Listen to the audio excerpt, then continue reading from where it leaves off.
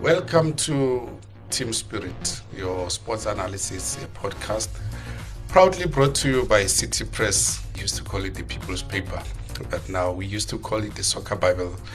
This is the first episode of what will be an interesting journey, but I'm not alone. I'll be with the 12 men, also known as Trompies.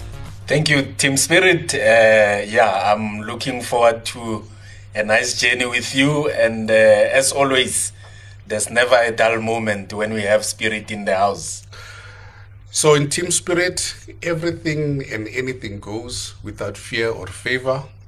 As we always do, we're going to tackle issues that some are not easy to tackle. People won't be happy, people will be happy, some will be happy, some won't be happy. But that's the name of the game, hence we call it Team Spirit.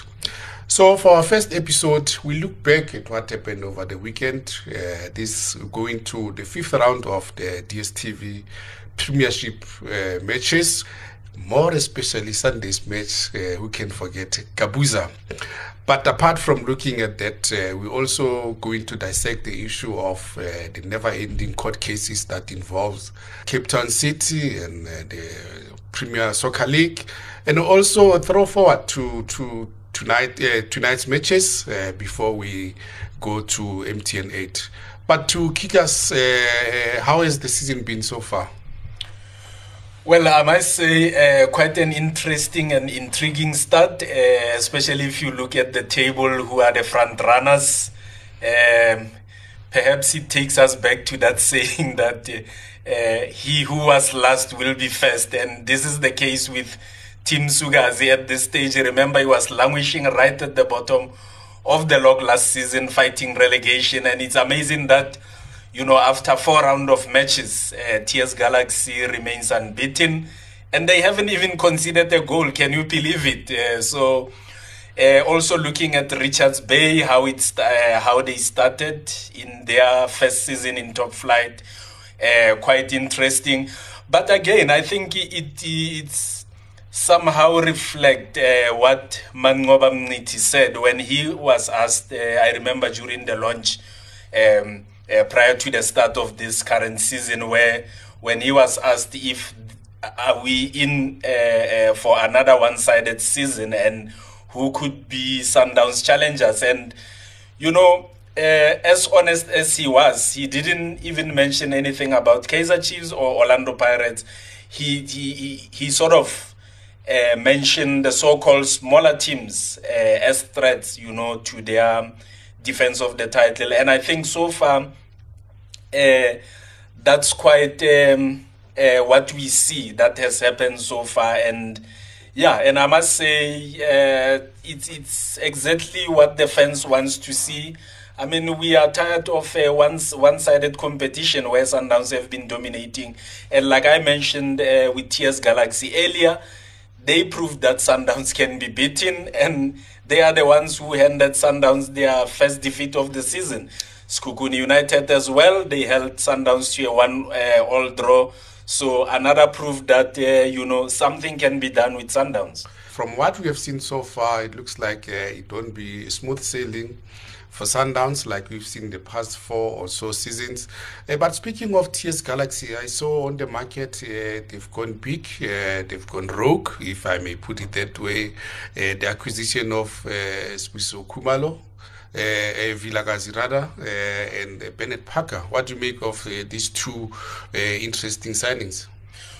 Well, I think that's exactly what TX Galaxy lacked, if perhaps you look back at last season.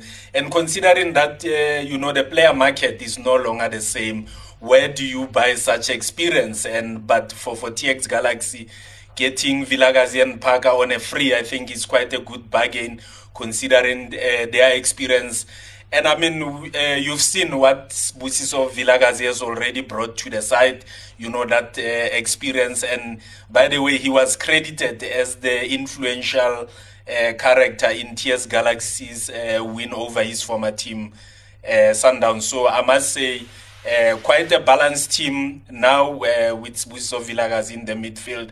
And of course, we can't wait to see Bennett Parker firing, I'm sure pressure will no longer be the same as when he was at Chiefs, with high expectations to help the team break their barren spell.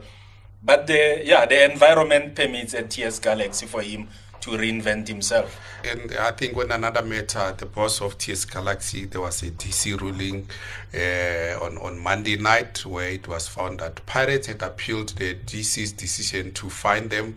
The appeal has been dismissed. The Pirates have been ordered to pay, I think, about 100,000, and also the cost of the sitting. What do you make of that case?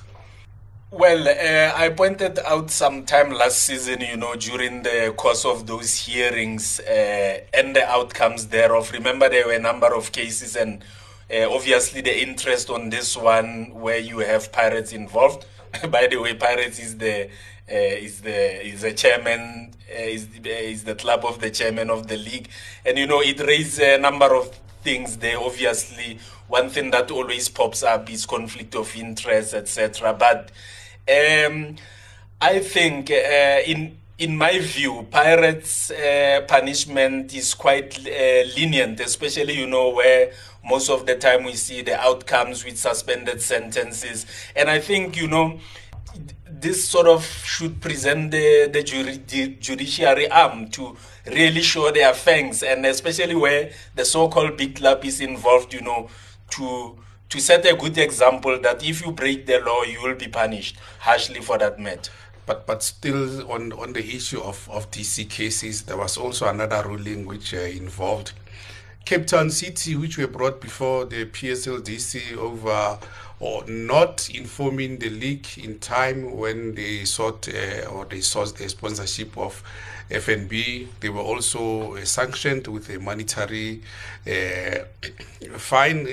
I'm not sure what to make of that, because to me it still doesn't answer the question of whether by being found guilty, does it mean that they're going to lose the sponsor going forward? Are we not going to see the FNB logo on their shirt? Or what exactly the punishment means? I don't know what you read of that.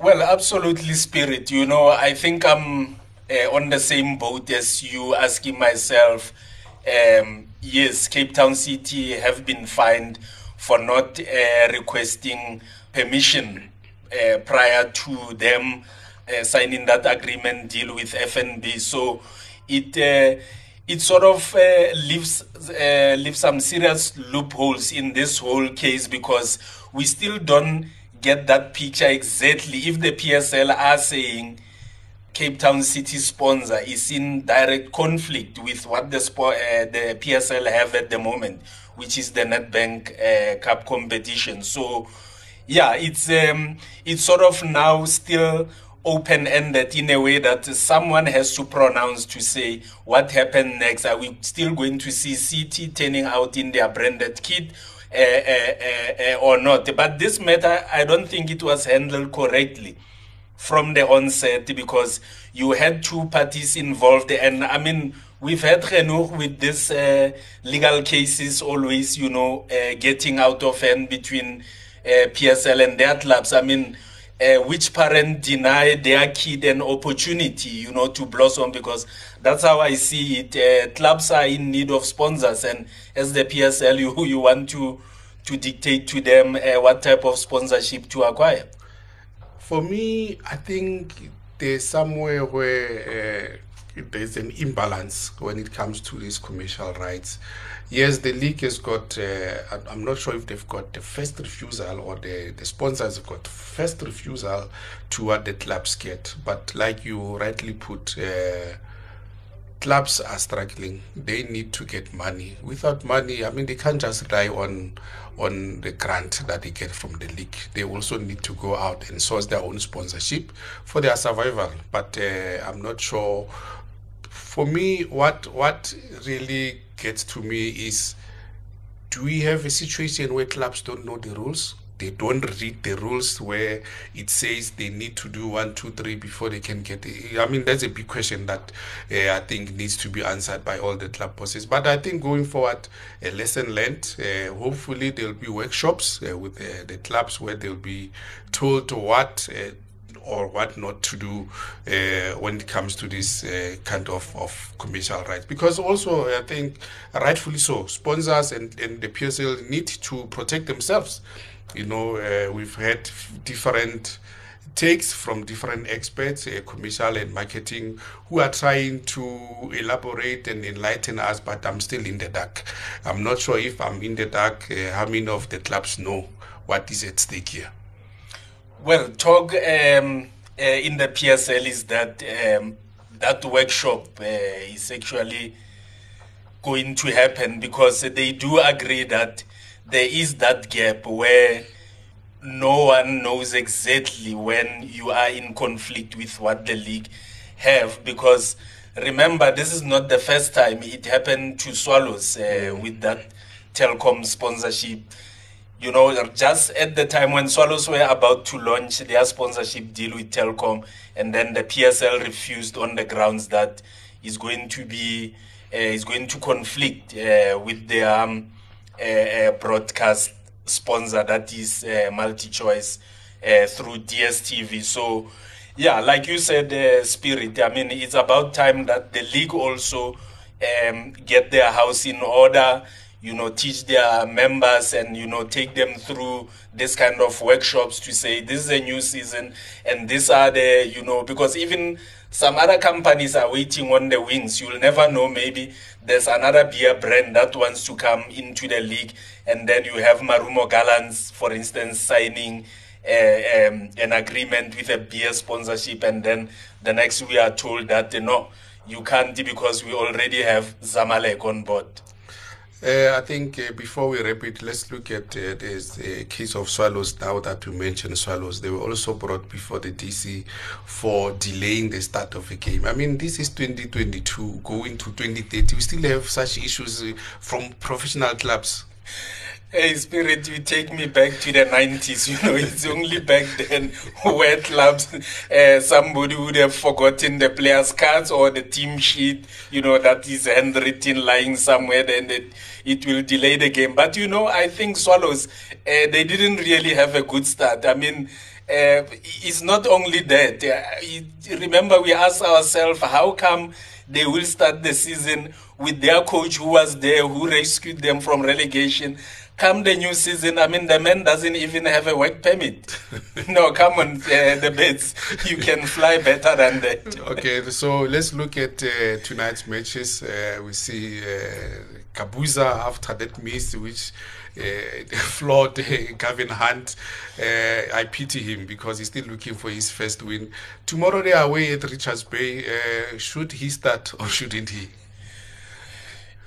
Like they'll always tell you, somehow the coaches can be psychologists. And I think at this point in time, that's where Gavin Hunt's madness should be packed on the side and he become some sort of a psychologist, give Gabuza that start, not just to break his spirit, but to sort of say to him, I still believe in you. You can do better. Because, remember, on a good day, Gabuza will bury those chances away. So it's just that, unfortunately, it happens to be, he missed a chance that could have won them the game and, given them that relief, their first win of the season more than anything. I think the frustration was more about that, because SuperSport is still chasing for that first win. And mark my words, should he start against Richards Bay, then you will have Gabuza on the scoreline. Two KZN derbies. Tonight we've got Amazulu, who are top of the log, against the Golden Arrows, who are still struggling, and they will also have Royal AM and Maritzburg United. Quickly, where's your money on?